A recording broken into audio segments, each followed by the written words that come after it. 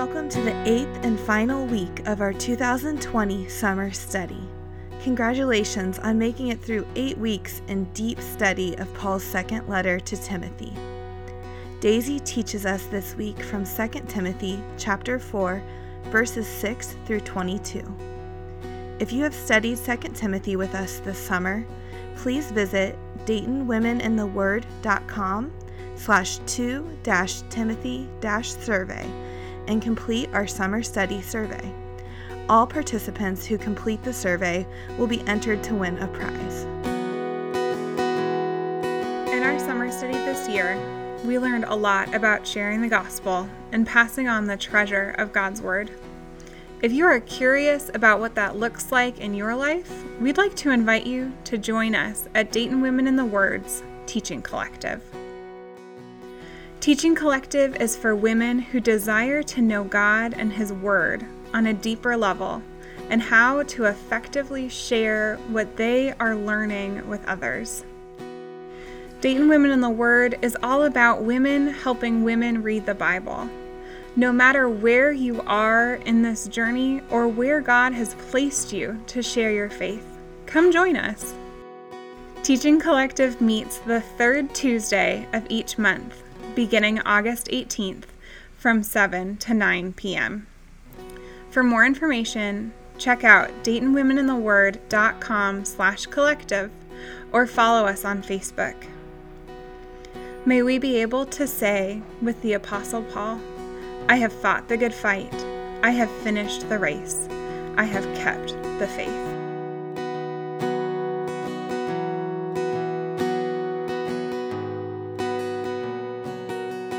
Welcome back to our 8th and final week together.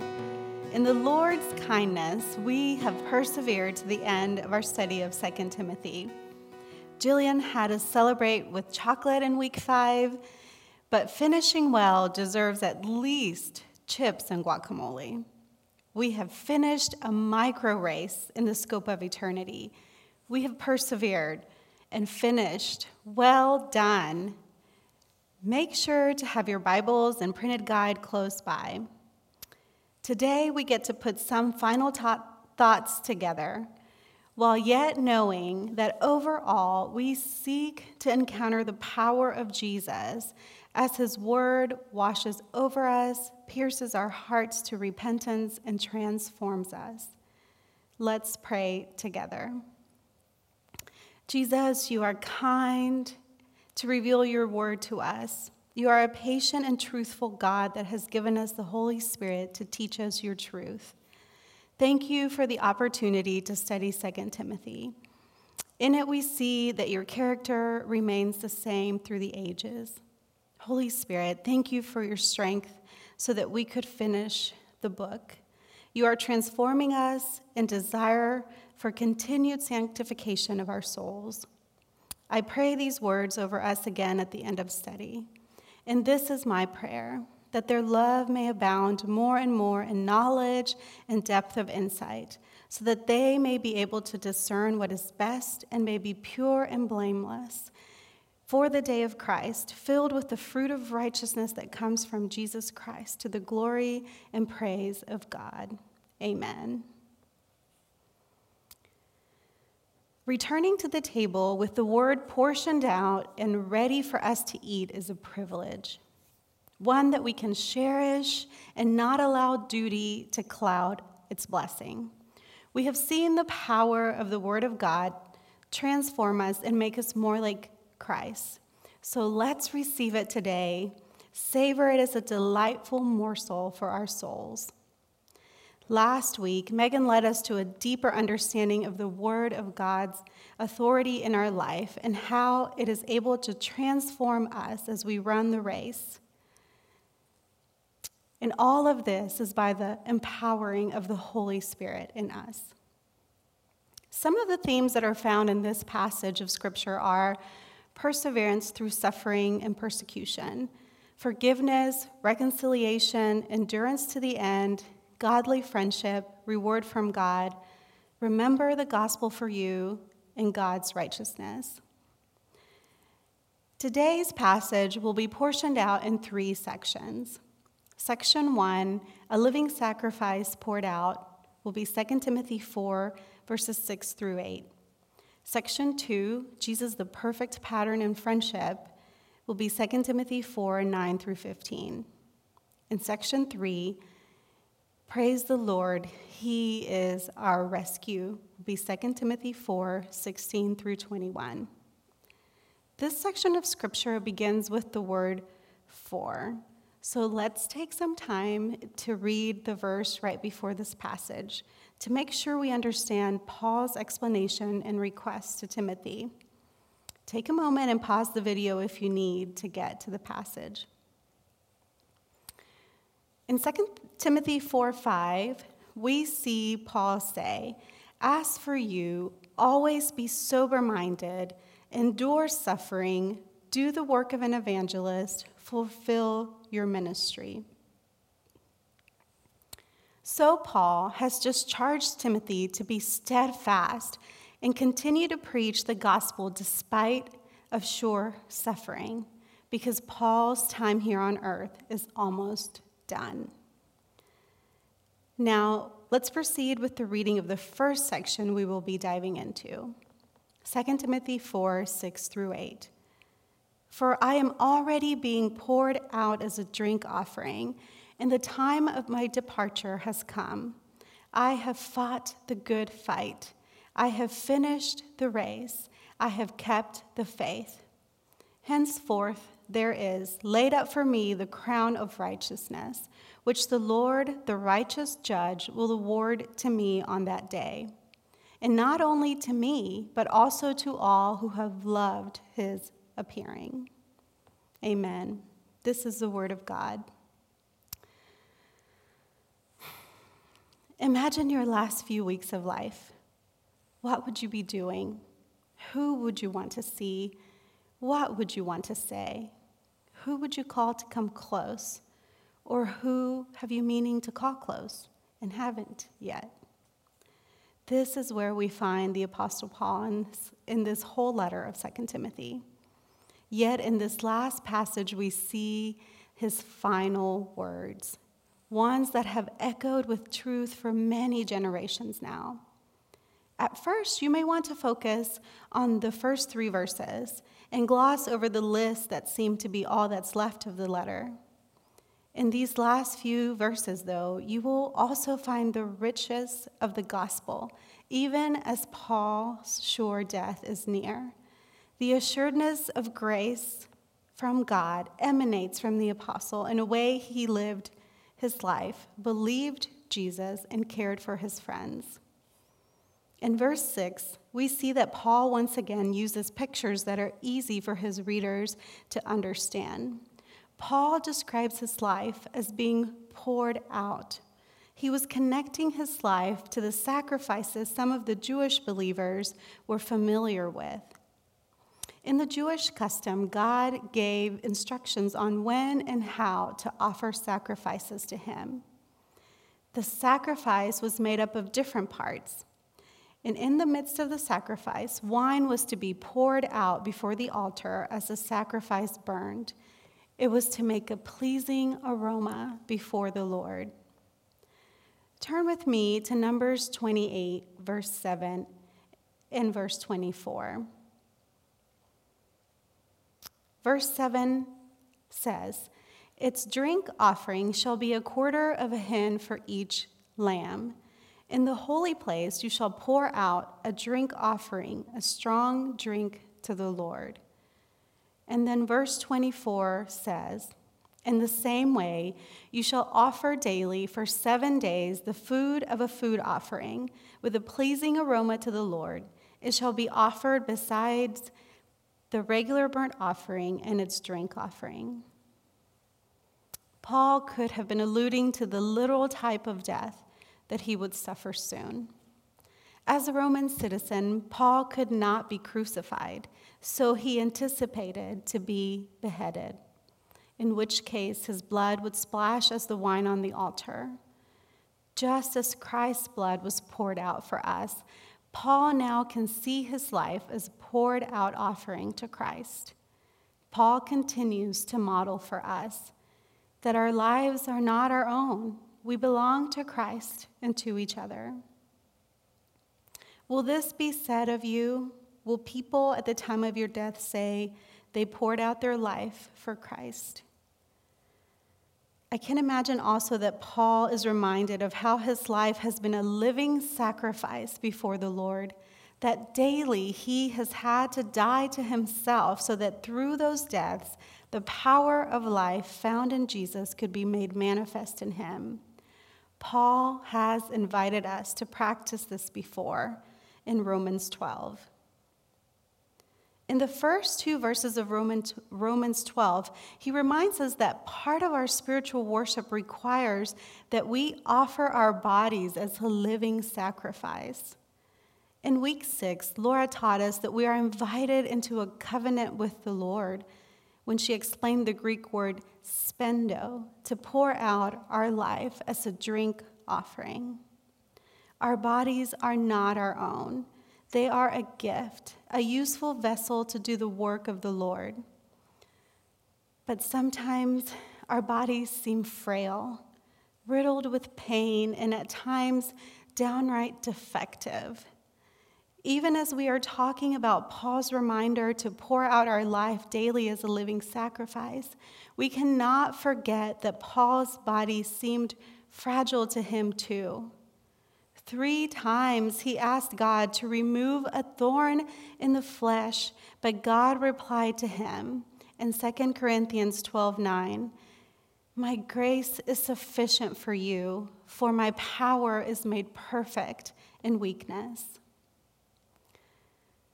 So then, Paul trusts the Lord with his suffering, with his weak body, with the loss of health, and surrenders to the power of Christ so that it can rest in him.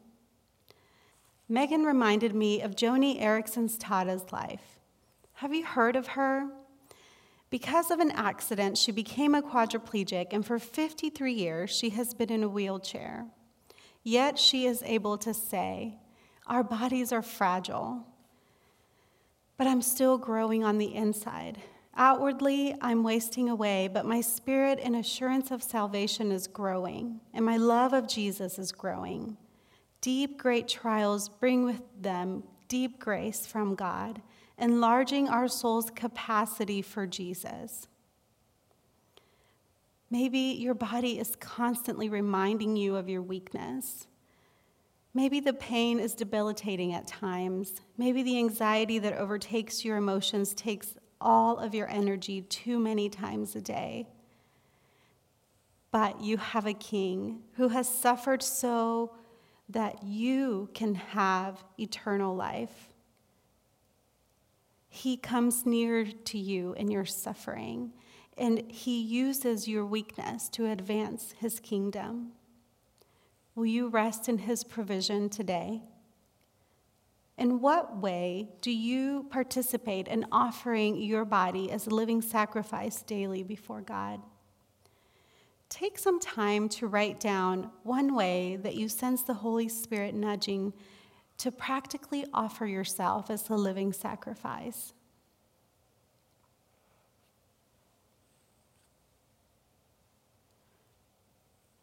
The apostle continues in verse 6, "The time of my departure has come." This word, departure, in the Greek refers to loosing, a metaphor from loosing the moorings of a boat in preparation to set sail. It is as if Paul is recognizing that he is embarking on a new adventure. So he takes time to reflect on his ministry of about 30 years, reflecting on the past, the present, and the future. I love this picture of a joyous departure to a better place. Here he is presently anticipating the long time longing, as he shared in Philippians 1:23. Paul says, "My desire is to depart and be with Christ, for that is far better." Here he is. His time has come. He is ready to be united with Christ in death as in life. Are you also ready? As believers, we are all approaching our final days, and that should not scare us. But instead, we can draw comfort from these words. The sufferings we will encounter in this life will not compare to the glory that is to come as we enter the heavenly home prepared for us. Indeed, it is better to be with Christ, so much better. Throughout 2 Timothy, the faithfulness of God has shone brightly. It highlights the truth of life, that God is who he says he is and keeps his promises. Paul believed the Lord and modeled to Timothy to do the same, even as death was imminent. He said in 2 Timothy 2:8, "Remember Jesus Christ, risen from the dead, the offspring of David, as preached in my gospel." So I encourage you, remember Jesus Christ. Specifically, if this topic of death makes your heart anxious or makes you doubt your salvation, remember Jesus. He also prayed this cup would be taken from him, but walked forward in faith and obedience towards his death as he trusted in God the Father. Elizabeth Elliot once said, "Sometimes the fear does not subside and you must do it afraid." Ask God to help you move forward in faith, even if you fear death, and ask a friend to join you in prayer as you move ahead. As we move into verse 7, we see that Paul reflects on the past triumphantly. He is possibly drawing again from the pictures he gave in chapter 2 from the soldier, the athlete, and the farmer. Because in chapter 4, verse 7, he states, "I have fought the good fight. I have finished the race. I have kept the faith." In the first expression, we see Paul as a warrior. Maybe not built like the soldiers he was used to seeing, but his spiritual body and armor are impenetrable. Remember that verse from Ephesians 6 we visited in section 4, where Paul gives us the picture of the armor of God? Well, in that same passage, he gives us insight into his life as a spiritual warrior. Go with me to Ephesians 6:12. Paul says, "For our struggle is not against flesh and blood, but against the rulers, against the authorities, against the powers of this dark world, and against the spiritual forces of evil in the heavenly realms." Paul knew these battles. He knew them well. He had appeared before kings, rulers, and angry mobs to fight back the darkness with the power of Jesus in him. I can see him writing, torn up with scars, the lines of concentration etched on his face as he charges us to endure suffering. Can you see him? What humbling of heart I experienced to hear that charge from one who has suffered so much. In the second expression, we see the athlete again. Paul says, "I have finished the race." This has been Paul's ambition from the beginning, to complete the race set before him. We all have a race to run. Let us run with endurance, not looking to the right or to the left, but fixing our eyes on Jesus. We do what the writer of Hebrews encouraged us to do in Hebrews 12:1. We set aside every weight and sin which clings so closely, and we continue to fix our eyes on Jesus, recognizing that his work completed on the cross is the foundation for the perfecting of our faith. We don't look to ourselves for the gumption, creativity, and strength to finish, but we look to him for all that we need to persevere. Thirdly, Paul says, "I have kept the faith." Paul has given us the example of how he guarded the gospel treasure and affirms his faithfulness in doing so here at the end of his life. But throughout the rest of the letter, he also reminds us that it must be passed on. just as he passed it on to Timothy and others. Now we see the work of the apostle can be pictured as fighting a fight, running a race, and guarding a treasure. These require endurance, sacrifice, hard work, and sometimes even peril.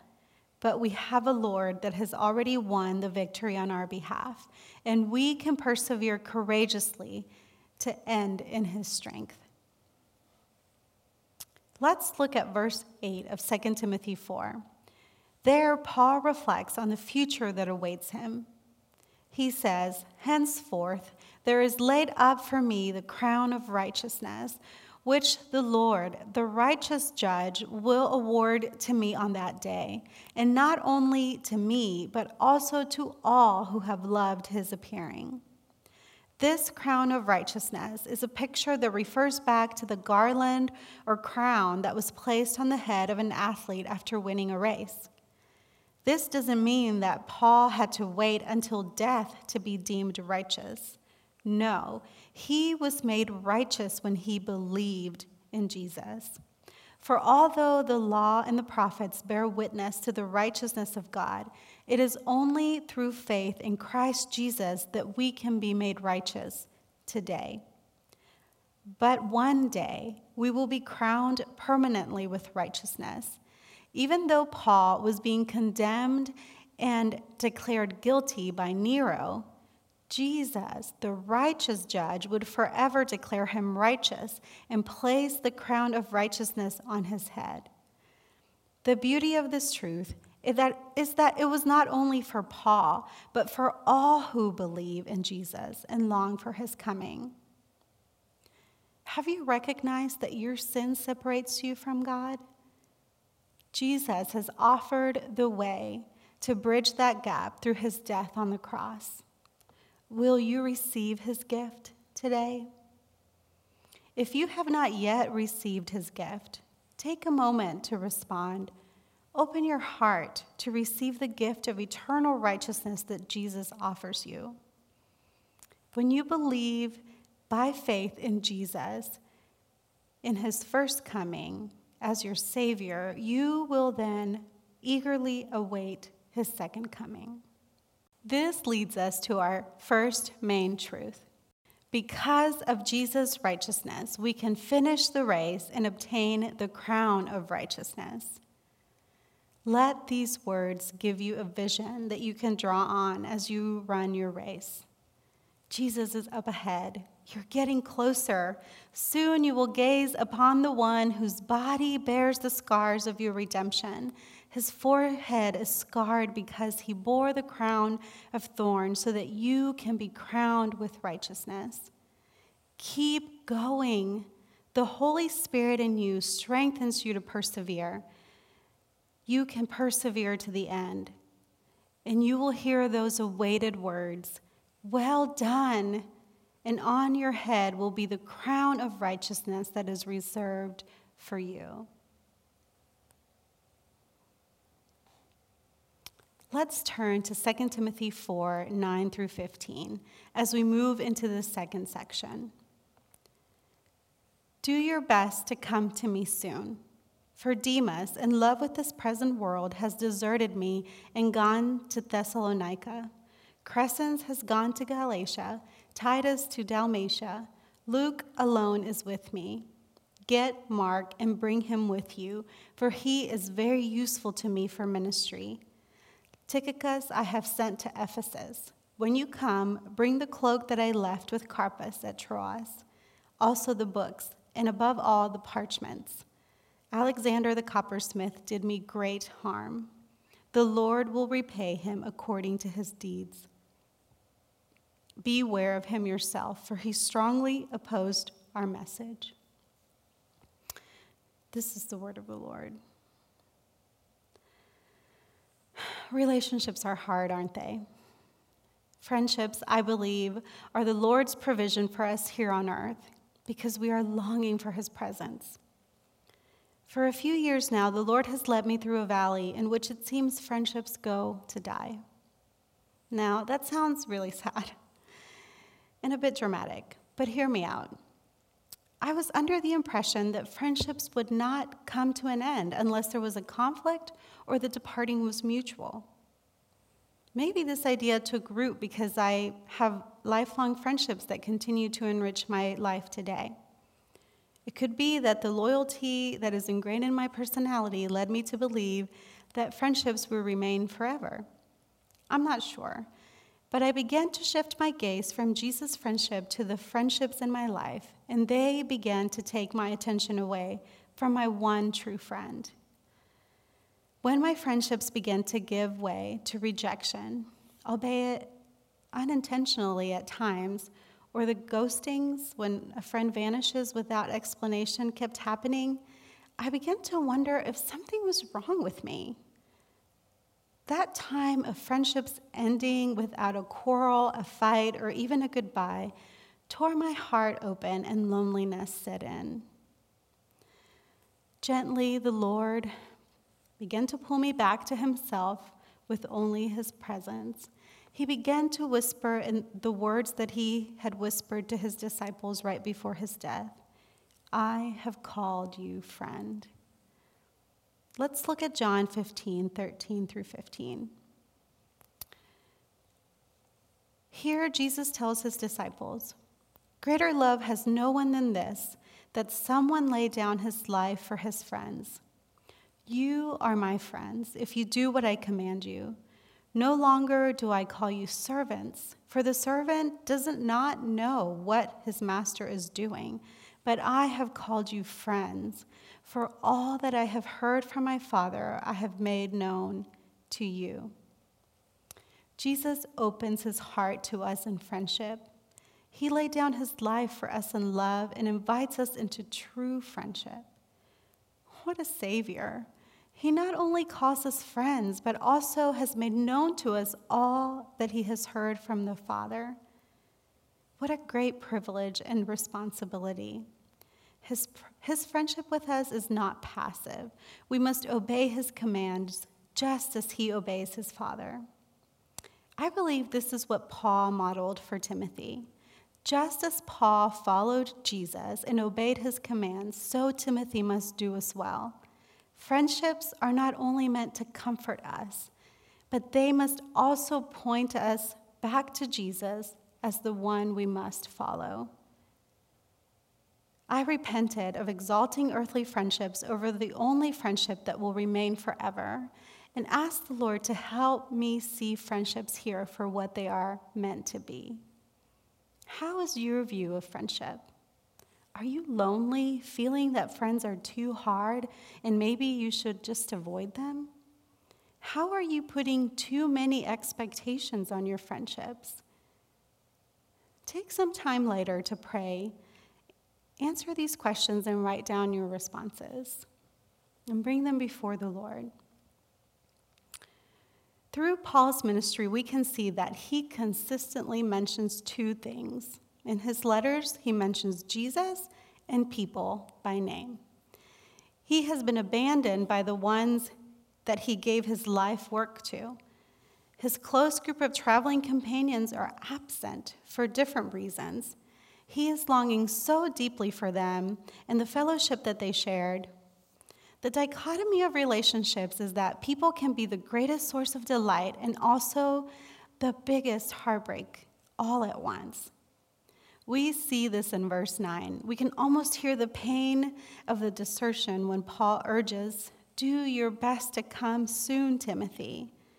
And then he shares, "For Demas, in love with this present world, has deserted me and gone to Thessalonica." We are not sure of why Demas left, but we can see that even though he started out well, he was not able to persevere. Demas did not set his love on Christ's future appearing, but instead he set his love on the world. Paul wants us to learn from this example. We can start out well, we can and will falter, but we don't have to walk away. We have been given all that we need to live a life of godliness before God. Let's turn to 1 John 2, verse 15 through 17. It says, "Do not love the world or the things in the world. If anyone loves the world, the love of the Father is not in him.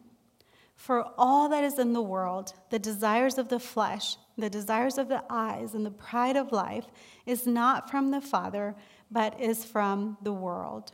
And the world is passing away with its desires, but whoever does the will of God abides forever. There is so much to be lost when we love the world, and much, much more to be gained when we love Jesus. John warns us here in these verses that we cannot love Jesus and the world simultaneously. If we love the world, we will desire to change our ministry or treat the Bible in a way that will make us look good to the world, or we will not be able to stand by Jesus in suffering and will depart from him instead. We see that Demas started out a faithful partner, but did not finish the race. But he was not the only individual mentioned that was either absent or was opposing the gospel. There are 9 people mentioned in this list. The next 3 have gone, but we don't know why they left. Crescens has gone to Galatia, Titus to Dalmatia, and Tychicus is sent to Ephesus. It seems like Tychicus has been sent by Paul on high responsibility missions before, and maybe this trip to Ephesus has to do with getting Timothy to Paul. Carpus is also mentioned by name, meaning that he must have been a trusted friend because Paul left very valuable items at his house. Although Timothy can collect these items for Paul, his friends, alas, cannot be physically present. And if that wasn't enough, Paul also warns Timothy of the great harm Alexander the coppersmith has done to Paul in opposing his ministry. Paul understands that we serve a just God who will not stand for the evil deeds done against his gospel. The oppressed and the marginalized go unpunished. He will bring justice, just as Paul says in verse 14. The Lord will repay him according to his deeds. The righteous judge that crowns us with righteousness will also judge the world according to their deeds. Besides Luke staying close to Paul, Paul is alone in prison and makes 3 requests to Timothy. Paul longs for 3 things: companionship, his cloak for warmth, and his books and parchments for study. Let's talk about them one by one. The first request, companionship, has a surprising twist. In verse 11, Paul asks Timothy to get Mark and bring him with you because he is helpful to me in my ministry. This request may seem to be a good and kind thing, but if we take a look back at the history between John Mark and Paul, we will see that this is a redemptive request that rings with reconciliation and restoration. Let's turn to Acts 15, verse 36 to 40. On his first missionary journey, Paul's companion was Barnabas, and here we will see why they parted ways. Starting at verse 36, and after some days, Paul said to Barnabas, "Let us return and visit the brothers in every city where we proclaim the word of the Lord, and see how they are." Now Barnabas wanted to take with them John called Mark. But Paul thought best not to take with them the one who had withdrawn from them in Pamphylia and had not gone with them to do the work. And there arose a sharp disagreement, so that they separated from each other. Barnabas took Mark with him and sailed away to Cyprus, but Paul chose Silas and departed, having been commended by the brothers to the grace of the Lord. There arose a sharp disagreement. Paul and Barnabas went separate ways. And it seems like the story stops there. Nothing else is mentioned in Acts. And then we come to 2 Timothy and discover that at the end of his life, Paul asked Timothy to get John Mark and bring him, for he is helpful for him. They were reconciled. The work of the Holy Spirit in our heart is the only way we can see reconciliation and true restoration occur in relationships that may seem irreparable. Our God is a God of reconciliation and restoration, even if the circumstances and time frame deem it impossible. Mark's story should give us hope. Despite his obvious failure that brought upon him rejection, it did not define the end of his story. He was able to repent and return to the work God had for him. Mark became a useful vessel through which the Holy Spirit poured out the book of Mark. Mark's story should give us hope. Despite his obvious failure that brought upon him rejection, it did not define the end of his story. He was able to repent and return to the work that God had for him.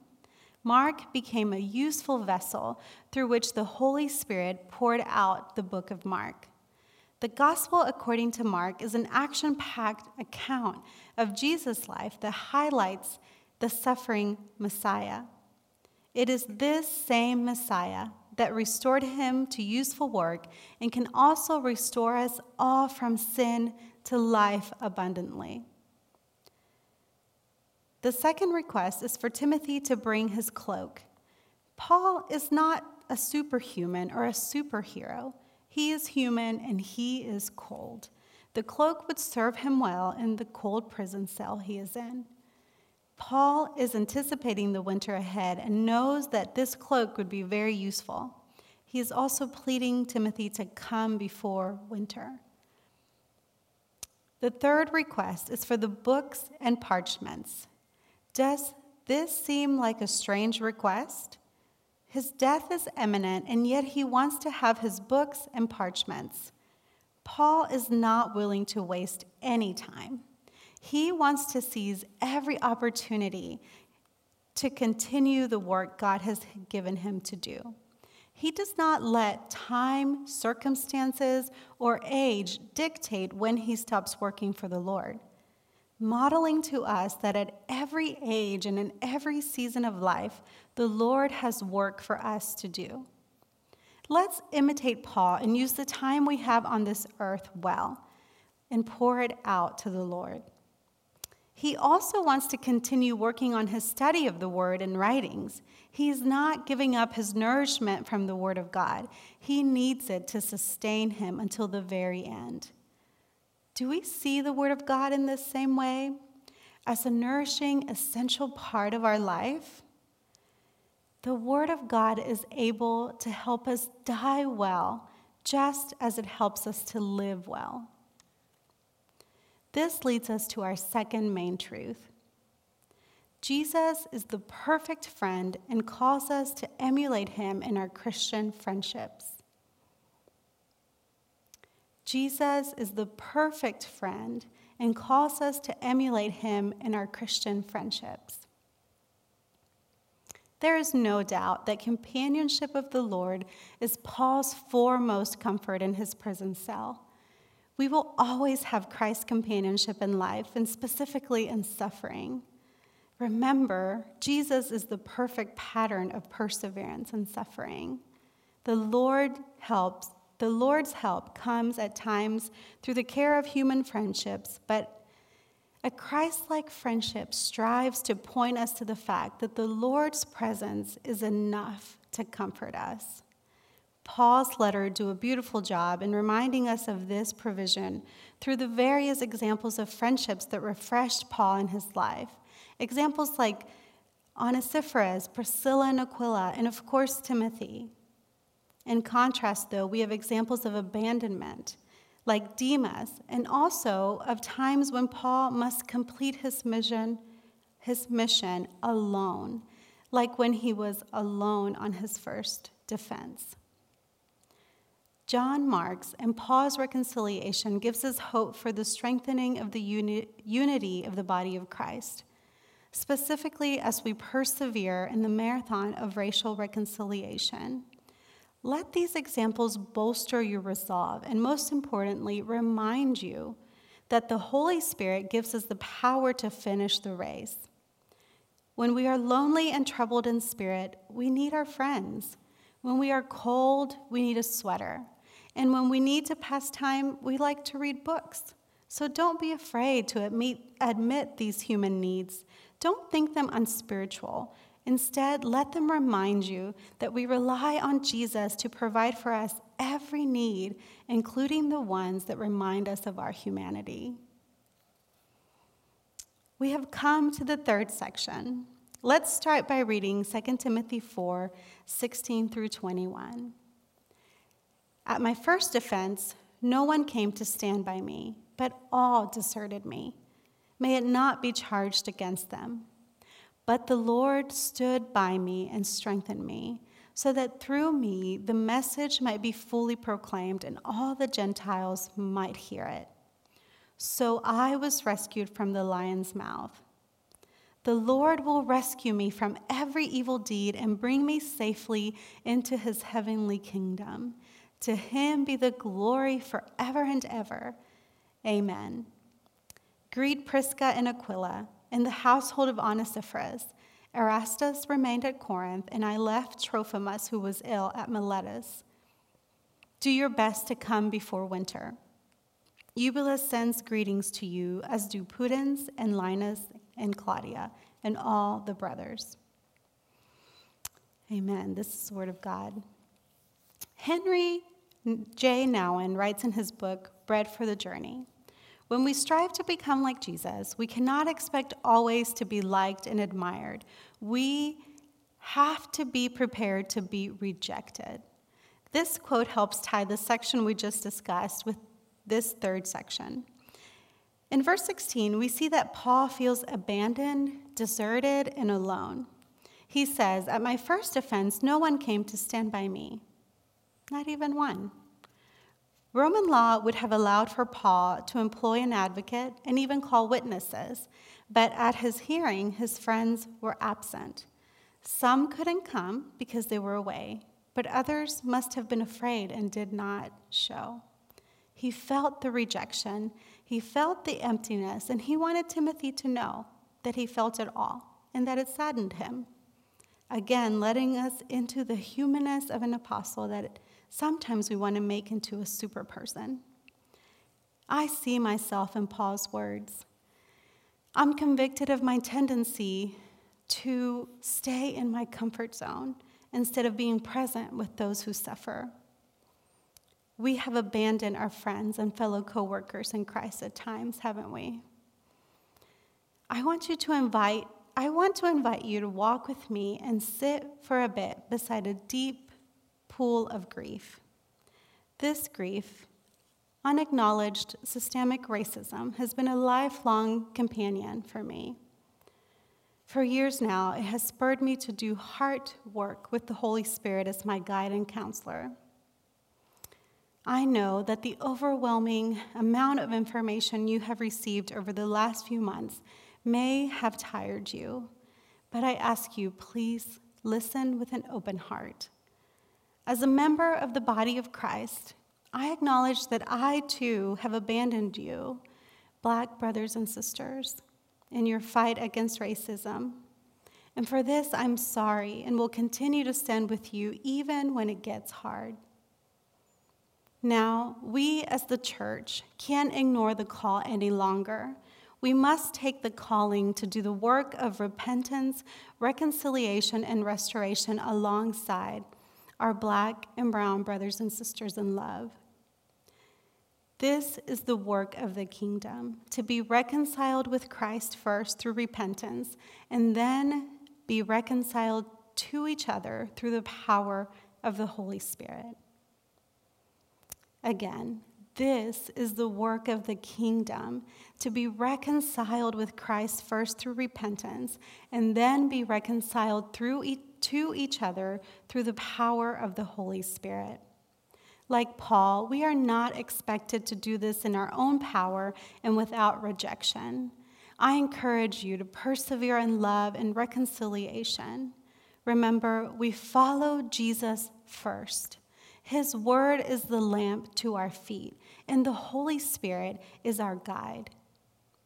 To our Black brothers and sisters, I also encourage you to persevere and remember Jesus Christ.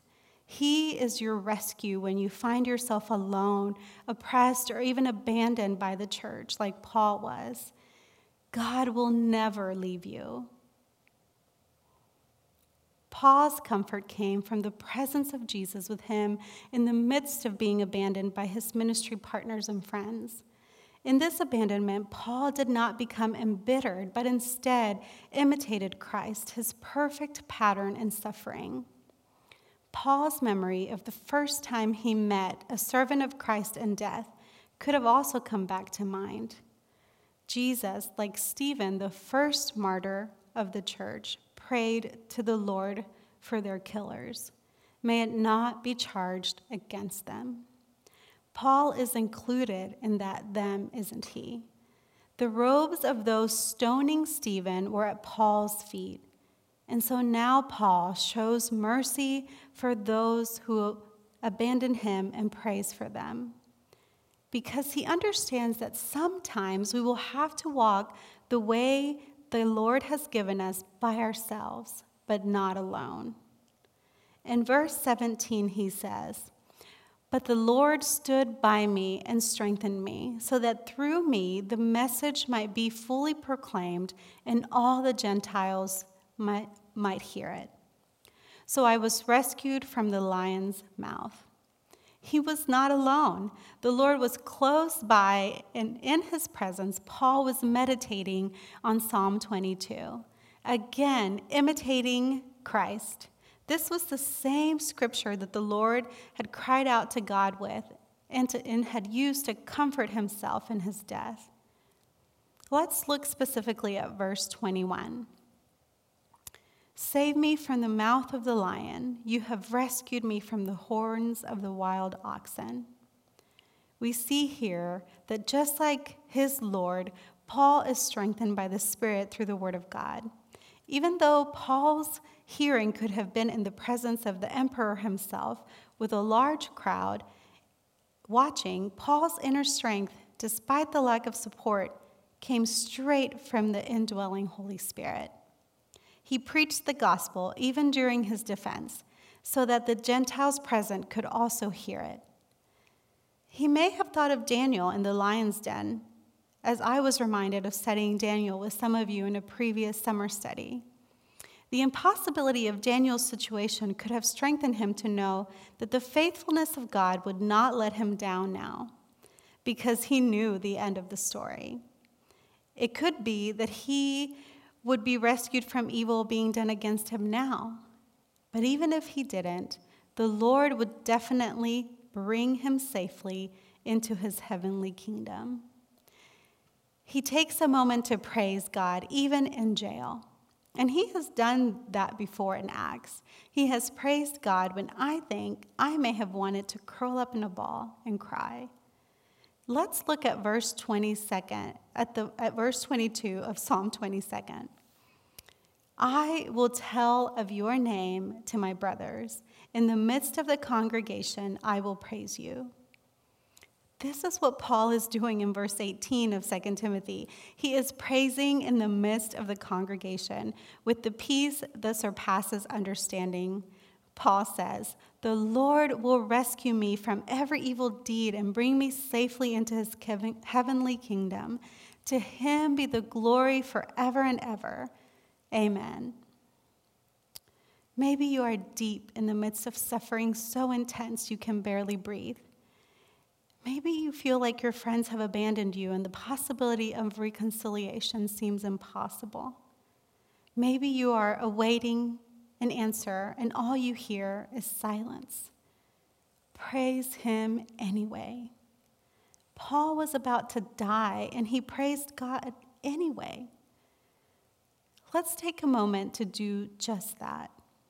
Take a moment to write a sentence or a praise to the God who will rescue you and bring you safely to his heavenly kingdom.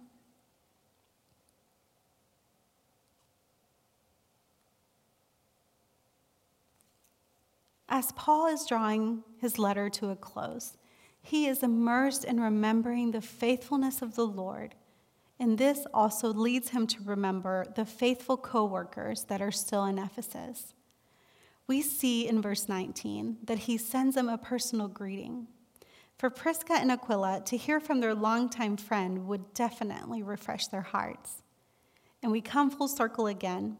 The significance of Paul's friendship with Onesiphorus was so important that Paul mentions him again and asks Timothy to give his greetings to Onesiphorus' household. Paul lingers a bit more in verse 20 and 21. Do you do that when you go to a longtime friend's home? I picture him standing at the door and saying, "Oh, I almost forgot to tell you, Erastus is still in Corinth. Also, Trophimus is ill in Miletus. Eubulus, Pudens, and Claudia and the brothers and sisters send you their greetings. But please don't wait until winter comes. Come before. I am waiting for you." Of the brothers and sisters sending greetings to Timothy, we don't know much. But because we serve a God who doesn't do anything in an arbitrary way, I want you to take a moment and reread their names. Eubulus, Pudens, Claudia. These unknown faithful believers did not go unnoticed by God. He knew them just as he knows you. The church is built not just on the visible leaders, but also on the faithful brothers and sisters that may not be known to us, but are known to God. I believe this is why Paul makes a point in mentioning people in his letters. We don't read the scriptures as stories of made-up characters, but of real people who persevered until the end and poured out their lives for the gospel. The Lord does not overlook you. That role that you faithfully do without recognition is a sweet fragrance to the Lord. Be encouraged, continue, and do not grow weary in doing good, for at the right time you will receive your reward. This leads us to our third main truth. Praising the Lord will help us persevere in our heavenly race. Praising the Lord will help us persevere in our heavenly race. Deep breath and exhale, right? We can rest in the Lord's faithfulness and provision and silence our hustle through praise. Not only have we come to the end of this study, but we have also come to a crossroads. We cannot live life in the same way as before. We must choose the way of Jesus. We have a fourfold charge regarding the gospel through Paul in 2 Timothy. We must guard it because it's valuable treasure. We must suffer for the gospel because it will cause the proud to stumble and come against us. We must persevere in it because it is God's truth revealed to us. And we must proclaim the gospel because it is the good news that this world needs to be saved. The letter of Paul ends with a benediction. The word benediction comes from the Latin meaning good words. A benediction is a short invocation for divine help, blessing, and guidance. This is a very important part of the letter. Don't give in to the temptation to skip it or ignore it. In these last verses, in this very last verse, Paul says, "The Lord be with your spirit." This phrase grounds all that Paul has been telling Timothy in this letter.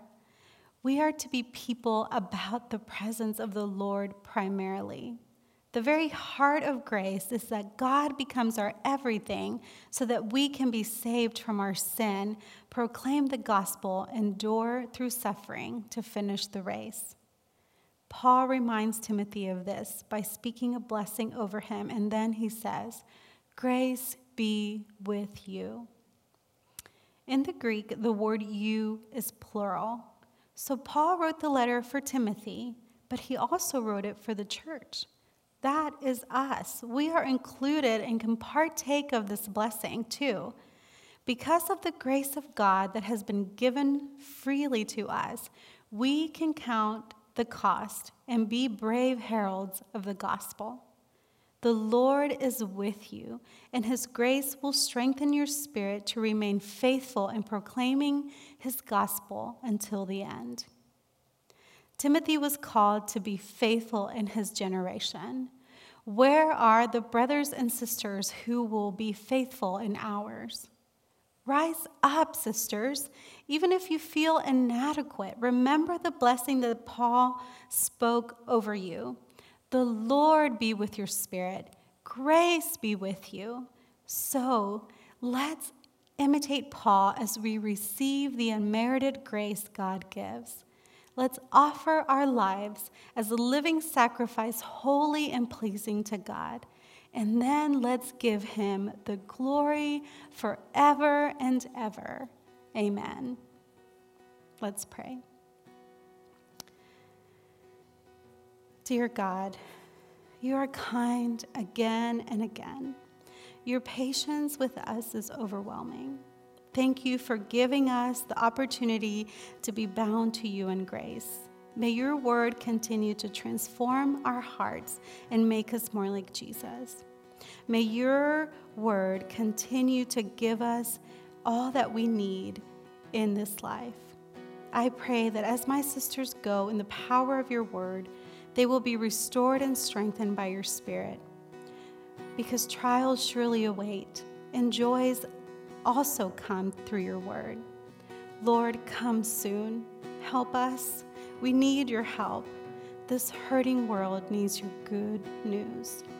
You are a God who is about restoration and reconciliation. Forgive us for the sin of racism, for the sin of apathy, and let us not stay the same, but instead let us not grow weary of doing good. Thank you that you rescue us from the lion's mouth and from our own sin so that we can be made righteous with you. Oh, Jesus, we cannot get enough of you. Go with us. We need your presence forever. To you be the glory forever and ever. Amen.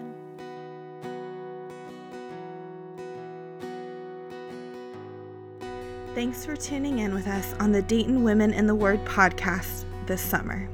We hope that the message God has given to us through Paul's writing has helped you to know and love God more over the last 8 weeks.